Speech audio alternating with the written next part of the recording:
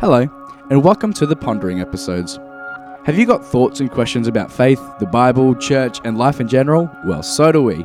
In these episodes, we aim to have conversations where we wrestle and embrace all that this journey of faith brings. Do we have all the answers? Nope, but we're willing to ponder the big and the small things and have honest chats that may bring out new ways of thinking. This episode is part 2 of our ponderings over the minor prophets. If you missed the first episode, go and have a listen now. Otherwise, I hope you enjoy. You pick up the Bible, you read the minor prophets today, and you say, okay, God, what do you want to say to me through this? How does the average person get meaning from it when, some of these books of the 12, there's a whole bunch of chapters, many of them, there's 2, 3, 4 chapters. But I'm going to read this and I want to think, I'm looking for some guidance. I'm looking for, what are you trying to say to me, God? What's the purpose or point of me reading it? How do you approach it? Like if you just pick it up today and you read it, how's it going to be helpful or beneficial to you? Well, look, like I was saying before, when I picked it up and I read all the way through from Haggai through to, what's the last one? Zephaniah? Zechariah? Malachi, that's it. I read them and then just went and really struggled.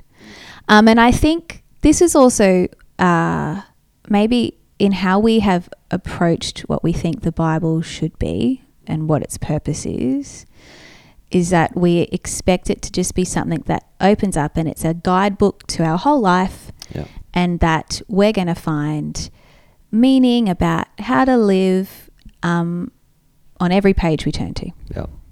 That's not the purpose of the Bible, and that's probably for another podcast. But so you kind of can't open them.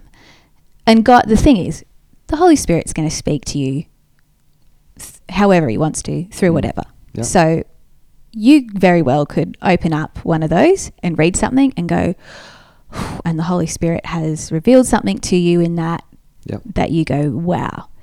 Or you might read them and just walk away depressed and questioning who is God? How do these things happen? Yeah. And I think that if I'm to open them and read them, in light of what I know now, it's probably very different. But I would probably never have really turned to reading the prophets pre my education, and that's probably true. And I would dare say there's probably a lot of people who are like, just skip over those ones because I don't know what to do with those. Or you jump to individual select verses. Or you take one of the that hasn't something really got hopeful, much to do with or you take something hopeful and you try and use it as like a promise for your life or whatever it is, because we like to be sometimes self-centered in that this has just got to be for me. So I think if I was going to say to someone, I would still say, yes, read them, but these texts are not Sunday school, super easy to understand. They're just not. Yeah. So you can't approach them with just I'm just going to take it quite literally. I think they're things that should be wrestled with, that we should ask other people about, that we should ask God about. Sit there and just kind of, because I think that's how it is. There is no one right way, but I think also, which is maybe something we can talk about, is we live post Jesus doesn't sound right, but we live in the new creation, new life, restoration phase, the now, the not yet, but we live in light of what Christ has done. And so even these scriptures, we can approach them, but through the lens of Jesus, in terms of this is how the people were trying to wrestle with who God is. So we can read this and go, wow, this is what they were trying to wrestle with. But now in light of Jesus, what does that also look like? And how, is that a way that you think you could do it? or is that how you approach these? Like, how do you do it? Yeah, well, I mean, again, whether this is the right approach or not, this is a big journey and conversation, but there are a lot of people that would say the way we need to make sense of the unfolding story of Scripture is that this is how these people at this time best understood God and how they thought God worked. Mm-hmm. And so, which is why you'll very often hear Jesus say, "You've heard it said, Yep. but now I say to you."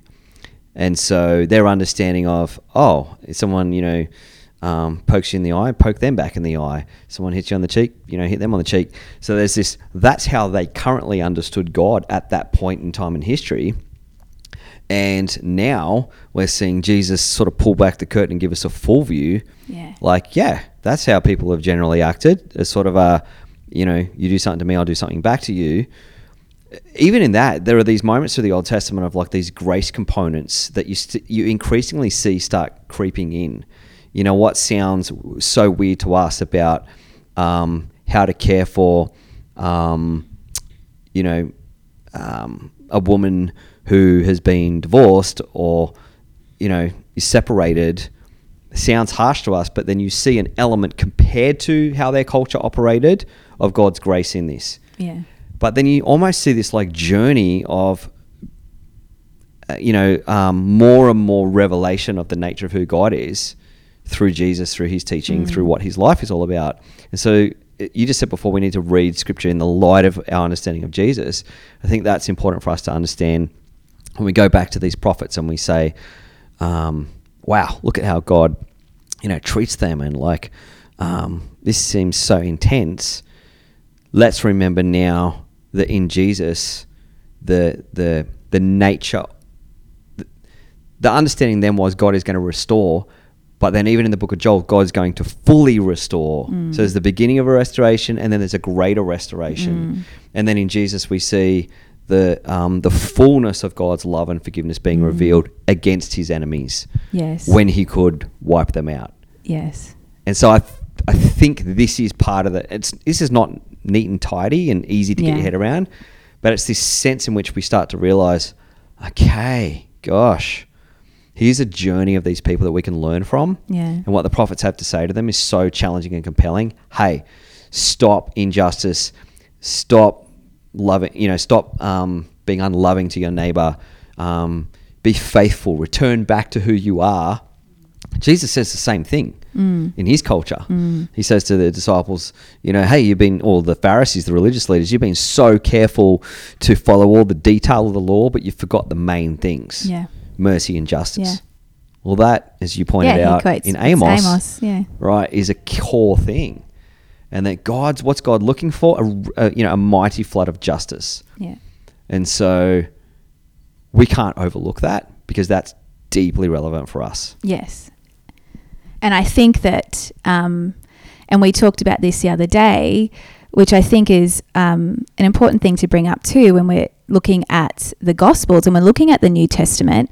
We have instances where we even have Peter, it's like we're reading the prophets again, where it's the unclean and clean. Yeah.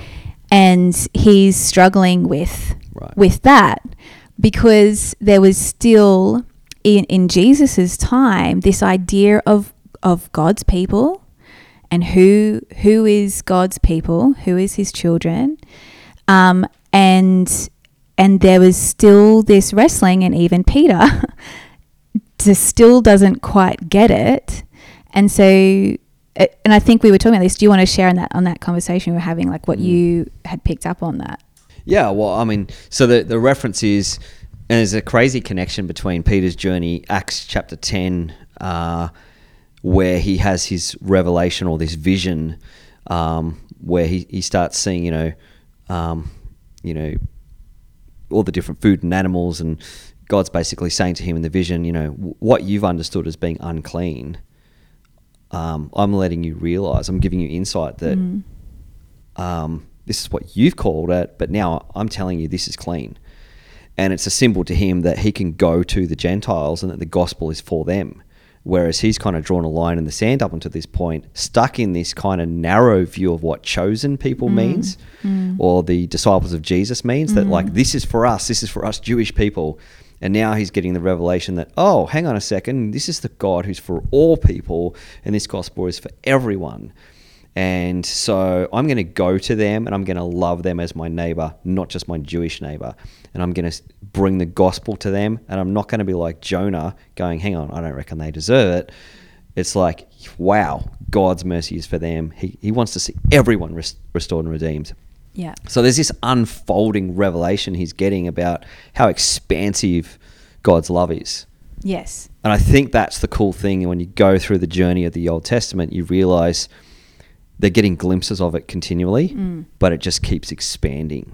Yes. Yes. And I think on that, on the expansiveness of God's kingdom and who gets to be in that, when we look at it and we bring it back to the prophets, and what we keep saying is that the minor prophets and the major prophets too, we're looking at a people at a point in time trying to wrestle with who they are, who God is, and we see that journey then through Jesus. And what I find really interesting is that even in the prophets themselves, they contradict each other as to who is God pouring his spirit out on. We're talking about this in Joel. There's a contradiction between the prophets about who even is, who is God going to actually restore? Who is he actually going to pour his spirit on? And what I find fascinating is that post-exile, and this is again post-exile and then leading into Second Temple and then into Jesus's time, there was when those who wanted to come back into Jerusalem and resettle again post-exile, those people, you have someone like Ezra who was all about ethnic cleansing. He says you need to, like husbands, you need to divorce, get rid of actually your foreign wives and children. And I mean, if you just let that sink in for like a minute, be like, us just saying, sorry, if you want to come back to God, you need to divorce your your wife, get rid of your children. It all has to go if you want to be in. And so Ezra and this school of particular teaching in Ezra and Nehemiah, they're all about it has to be purely our now we would say Jewish people, but that ancestry, that history, only those people, no foreigners, no one else is allowed. We have to be pure again. And you can understand why they are in that headspace because of what they've gone through, and that they want to be seen as set apart again, so they don't want anything to do with foreigners. But what's fascinating is whilst those texts are written, there was also another group of scribes and another group who had come out, who had left exile, come back, who rejected that idea. And so you have passages like Isaiah 61. Sorry to interrupt, Josiah here in the editing process. Just adding a quick correction. The scripture reference Hannah is referring to is actually Isaiah 56. Both her and Mike are going to reference the wrong one again in a few minutes as well, so apologies for that. Where it's a direct contradiction to Ezra, where in Isaiah 61 it says, welcome the foreigners, they are welcome, the eunuchs are welcome to the house of prayer. All these things that were purely reserved for only the Israelites or only those who were considered part of this nation. Now Isaiah is saying, no, everybody, anybody can come. Right. But within their own history, within that context, they are fighting against each other. There are groups that say, no, it can only be, those who are pure in ethnicity. And then you have other prophets who are saying, no, it's for everybody now. And so I find that so fascinating. But then we see that echoed with Peter. And it's like just this history of that. And so even when we're reading these prophetic books, to know, hey, you might read one passage and be like, holy moly, this is so intense. it doesn't mean that it is purely the only view of God. It is a particular instance in how the people are trying to understand what's happening. That's right. But it's just this narrow glimpse, and that there were going to be other writings that contradict that. Yeah. Because there's tension and they're wrestling themselves. So, and seeing that, I think what's fascinating to me is then you read a passage like Joel chapter 2, verse 28 onwards, where in the verses that have just preceded it, you have God talking specifically about Judea, how he's going to restore the land, they're going to flourish again, and they're going to be established as a people, and it's like good times are coming after what's been a terrible time of suffering for them. And it's like, yay. But then it actually becomes really radical, and it's easy for us to miss this, that the verse goes on to say, and in those days I will pour out my spirit on all people. You know, like, all just meaning just us Jewish people? You know, no. I'm going to pour it out on all people. It's going to be, you know, sons, daughters, you know, men, women, like everyone gets to participate in this. Yep. Which we then find out Peter has a revelation of. This is what it really means. This isn't just for us like on the day of Pentecost. Yeah. This is going to go to everyone. And so on that,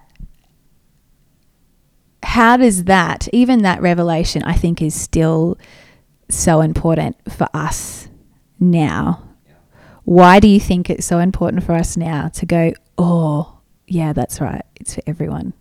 I mean, that's a huge question. I think it's us self-reflecting and saying, in what ways have we followed the pattern of the people in the Hebrew Scriptures, Jesus' own disciples, and those people that throughout the New Testament we realize struggled with realizing maybe who's in on this thing is a lot broader than what we think. They were bound in an idea around what was clean and unclean. They were bound in an idea of who was in and who was out and what their role in that was. And that maybe there's something far bigger going on. And maybe we need to be self-reflecting on, who have we created our own boundaries around who's in and who's out? Who does God accept? And as you made reference to that incredible passage in Isaiah 68, is it? Or the one about the eunuch? Yeah, 61 maybe. 61. Someone might write in to say that it's incorrect, but yeah. I think it's around about there. But it is a powerful picture because you're talking about someone who is traditionally left out of being able to be included. Yeah, they were not allowed. Yeah. Yeah. This is a deeply radical statement of invitation that God's saying, these people that you've understood as being excluded from my blessings, I actually have a special name for them, the text says. Yeah. Yes. Which is like, what? Hang on a second. Yeah. They're like uniquely special. Yeah. And it just confronts me and challenges me and thinks, well, hang on, who have I? What people groups? What subcultures? What people do I think, well, they don't express their Christianity or their faith or their view of God the way I do? Yeah. Do I need to make sure I'm not going to be guilty of creating lines where God hasn't created lines? That's right. I think this is what I'm deeply challenged about, and who's in and who's out, and how does God pour his spirit out on all people? Yeah. And am I the one deciding who that is? Yeah. Yeah. That's right. It's just humbling. It is, because in the end, even Peter, who was one of the 12, he still didn't have it right. And it was that same question. It's like, do you really think you're the one to determine who's in and who's out? Yeah. God has said no. And nobody's in or out. It's not an in or out thing anymore. So I think I think those things are super challenging still for us and are a good. And I have a personal example where I met someone who, when I asked them the questions I was trained to ask as a kid to help me shape up, are they a Christian as I understand it or not? I had one of those first moments where I go, oh, this is a bit confusing.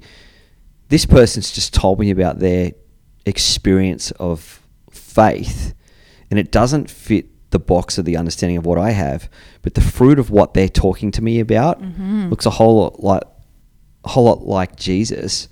But I'm like kind of going, yeah, but hang on a sec. Do they say it the way I need them to say it for me to feel like we're the same and we're in on this thing together? Yeah.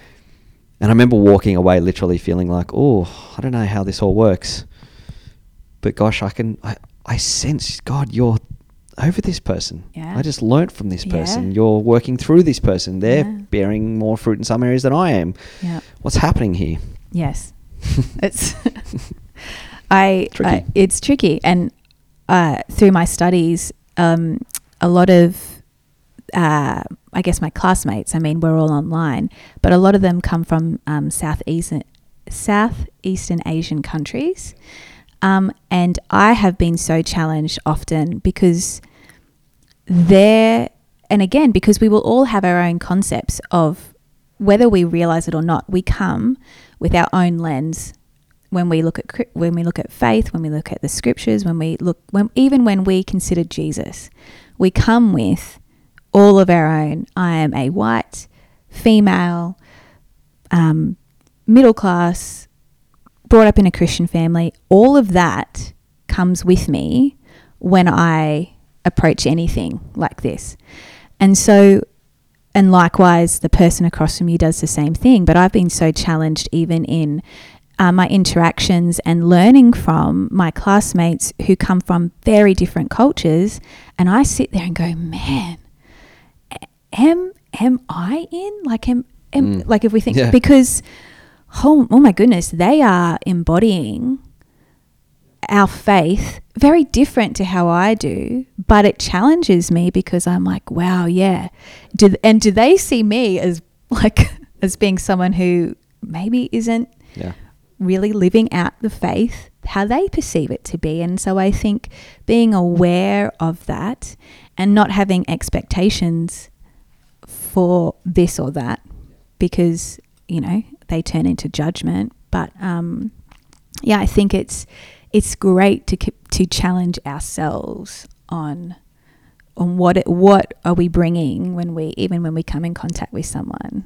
How are we choosing to see them and what we think faith should look like? Yeah, absolutely. And that's where the in and out box framework is very unhelpful, rather than we're all invited on an invitation towards Christ. Yes.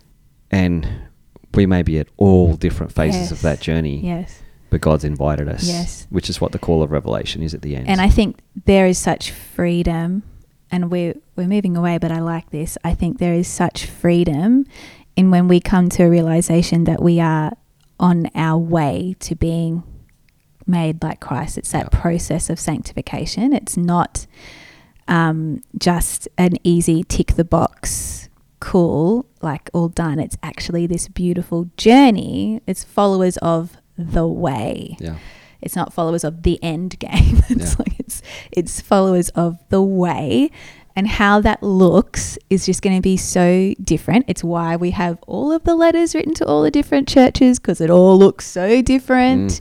There's not a one size fits all. And I just think that the freedom that comes when we can go, I'm going to walk with you and your walk is going to look so much more different to mine, but we're actually still being made to be in the image of God, and we're going to reflect that. And however that looks, I think, is the beauty of it. And that is that vision in Joel of the Spirit being poured out onto everybody, I think is just a pretty great way to look at it. I agree. Yeah. So a really important question, I think, when we're looking at the minor prophets is to try and understand if the people in that era were looking at disasters, whether it's a locust plague or whether it's nations rising up and taking them over. And this was for them quite a clear sense of, this is God's judgment on us. What do we do today when we have disasters or things that go wrong, and we hear television preachers, declaring that when something goes wrong, well, this is God's judgment on this country or this people group or this subculture because they don't live Jesus' way. Because it seems to be a little bit more complicated than that, not as black and white in any way, and also doesn't seem to work out, because there are plenty of evil countries, nations and groups who have seemingly not had any of that type of judgment, and lots of other people. Lots of nations that would say that they're very Christian and who've been utterly destroyed. Yeah. So how does that work? Yeah. That's, oh, goodness. Well, one answer is who knows. The other answer would be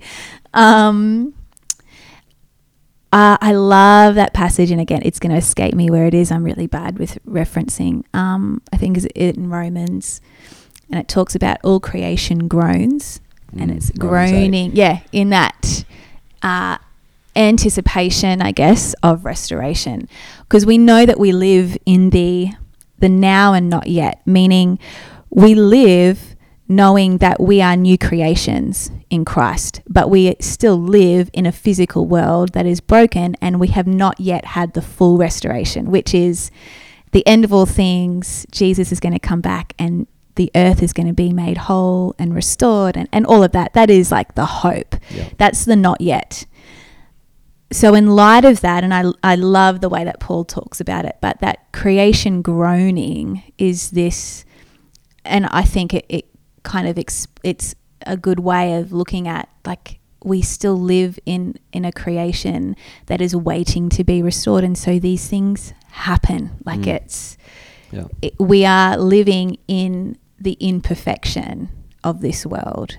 And so we still have disease, and we have famine, and we have drought, and we have all of these things that are horrendous, because we are all still waiting for the anticipation of renewal and restoration. I think we get into really tricky, it's almost like karma, if we want to say, it's like the idea of karma, if we want to say, well, if you did this, then you're going to get what you deserve. Like that's karma, right? Yeah. That's like, you do good things will happen. You do bad things will happen. And I think there's always been that mentality. You look at the AIDS epidemic, it was like, well, that's because, that's God punishing you. And to that I say, well, the biggest AIDS epidemic was in Africa, where it was women who were married to men who were unfaithful, and they're the ones who are bearing that's AIDS. Right. They're the ones carrying it, not the men. Yeah. So I say sorry, like those, it's very dangerous. And actually, I just don't think that should be how we approach that. Yeah. Yeah. No, I don't know, but I could be wrong. Well, I mean, again, okay. we're not trying to give a conclusive answer, but invite people to reflect on this. I think when I think about, anything bad that may happen in my life, anything bad that happens in our world, I think any situation, whether it's a positive thing, like a really incredible thing that happens in my life where I think, oh gosh, do I even deserve this? Like, what have I done to receive this blessing, this wealth, this, this health or anything like that? Is it because I'm an inherently good person? I've eaten lots of junk food but didn't have a particular disease, and then some other people have been really healthy and then died of a disease. Like, there's a lot of stuff that just doesn't add up. Yeah. And Jesus even addresses this in the Gospels when there's the question around why is this person blind, and the common understanding, well, clearly his parents or he or his family sinned and so he's reaping the consequence of their sin. But Jesus ultimately subverts that by saying, it's not that clear. It's not that simple. Yeah. And so at the end of the day, I think we need to be less about trying to define what is and isn't a judgment, and maybe more just walk humbly, and in any situation we find ourselves in, say, where am I in this? Am I listening to the voice of how God wants me to live? Because our whole world is broken, and we're all ultimately reaping the consequences of a broken world. Ecologically speaking, and which we are responsible for. And there are things that I think it's this idea of consequences for our actions, and I think God, and a lot of even the judgments you see, and a lot of scholars will say actually the judgments in the prophets are like moral consequences that play out in the human realm, like the wars that occur when God proclaims judgment on the other nations. The judgments and the punishment that's going to come are the consequences, like you warred against each other, so now there's going to be this or that, because it's, well, you do this is what's going to happen. We have not taken care of our planet, and the planet is bearing that's exactly the fruit of what we have sowed, and it hasn't been good things. It has been, we have, pillaged our planet. Therefore, here are some consequences. Yeah. But we don't really like the idea of consequences, maybe. Yeah, and well, Jesus also then says to his disciples, if you live by the sword, you'll die by the sword. And this is call he has even on his own people. Like, if you walk the way of the Zionist or the way of violence, you can expect that this is going to continue on, this cycle of violence. Except he's drawing a line in the sand saying, this is not the way of my kingdom. Yes, my kingdom correct. is a peaceable kingdom. And so he ultimately displays that in the way that he even dies himself. So that's a radical statement in and of itself. But he seems to, even in his own teaching, address this idea of if you sow, there will be some kind of reaping. The detail of exactly how that plays out, we don't know. Yeah. But I think equally, there's so much tension around, it's not our job to be the one to point the finger and say, the reason why this has happened in your life or the reason why your place got flooded is because you have done evil according to my understanding, but rather to be very slow to make that judgment and assessment and be very quick to offer the mercy, the grace, the kindness, the compassion that we're compelled to. Yes. And then check our own hearts. Yes. Yes. Yeah. That's the only way I know how to wrestle with that myself. Good answer. I mean, you asked the question, so Okay, so during this series on the minor prophet, Hannah, we, have attempted to tackle and wrestle with what even the prophets themselves have been wrestling with, and how we understand the nature of what these books are, what they were saying to the people at that time, and how we make sense of them today. If a young person, if one of your kids came up and says, "What am I meant to do with the minor prophets, Mum?" What are you going to tell them? Wait till you're older. No. That sounds right. Maybe. Well, again, there are some big things in there. Like if it was my kids, there are some big things in there. And I think I was saying this before. Not everything in the Bible is G-rated. Like it's actually probably not appropriate always for kids to have such an insight into this, because it's just not. Like I'm not going to show them a movie with heaps of violence. I'm probably not going to read to them scriptures of lots of violence, because at that point in time. So for my children who are 9 and 6, I would probably say that these books are, they give insight into like how badly the people were being treated, and that, the people who should have been taking care of them, their own people, were not taking care of them. And they were doing really horrible stuff to their own people. It'd be like to their own family. They were not taking care of them. And we know that God is a loving, gracious, merciful God, and he cares for everybody. And he was so upset that his own kids were not treating each other in a loving way. And so we see the consequences of that. And that, I mean, for children, that's probably how I would describe it. But even to an adult, like that's what we're witnessing. Yeah. I don't know, but that's... Yeah. Well, as you say that, the phrase that we've referenced a few times during the series jumps to my mind, which is that I think it's so important to understand there are clear warnings. Hey, if you continue down this trajectory, there's going to be consequences. You can't just keep destroying my good world that I've created and the people that I've created. Yeah. This is God intervening, saying enough's enough. And then at the same time, we're seeing this extraordinary, it's not just that's it, God's angry and you're all gone. It's God's heart is to redeem, restore. He's warning you so you'll stop what you're doing. If you don't, you're going to reap the consequence. That's to be expected. But then what's crazy is God is gracious, kind, and wants to redeem, restore, and heal. Yeah. And I think I love the phrase restorative justice, because it's this whole idea that it's not that God turns his face away and ignores. He intervenes, but it's always with the intention of healing, redeeming, restoring. And I think That's Yeah. what I find enormous hope in Yes, which my is own life and for our the world. heart of God. Yeah. Is restoration Yeah. and redemption, and we get those glimpses, albeit sometimes in some of them we don't get much of a glimpse of that, which is understandable because of the purpose of why some of them are written that way. But it is as you read them, and if you read them as one book, the book of the 12, you do get to the end. Right. And that is what we have, and that hope of that restoration, and that is God's character. And so they all work together, and even the whole Old Testament together, it's all working together to tell that story.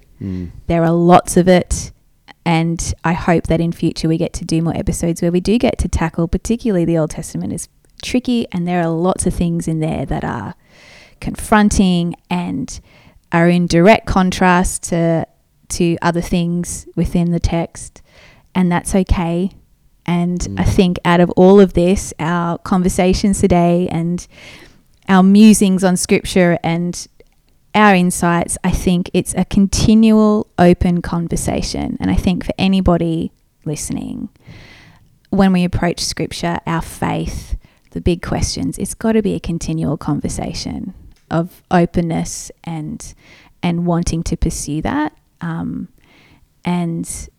if we can continue to have the conversations and ask the big questions and lean in, the Holy Spirit is so good at continuing to speak to us and isn't going to just leave us hanging. We get to journey that together, which I think is pretty cool. Yeah, I totally agree. And I think that the last thing I just want to throw in is that I just can't, I suppose the thing that's hanging around in my heart and mind is that I just want to make sure that I'm not going to follow that path of ignoring God's gracious warnings in my life, that I actually am sensitive enough to say, hey, God's trying to get my attention here because he cares about me. He cares about our world. He cares about my family, my neighbors at the church I'm part of. And I can't just behave however I want and expect nothing's going to happen because God cares about everyone. Yeah.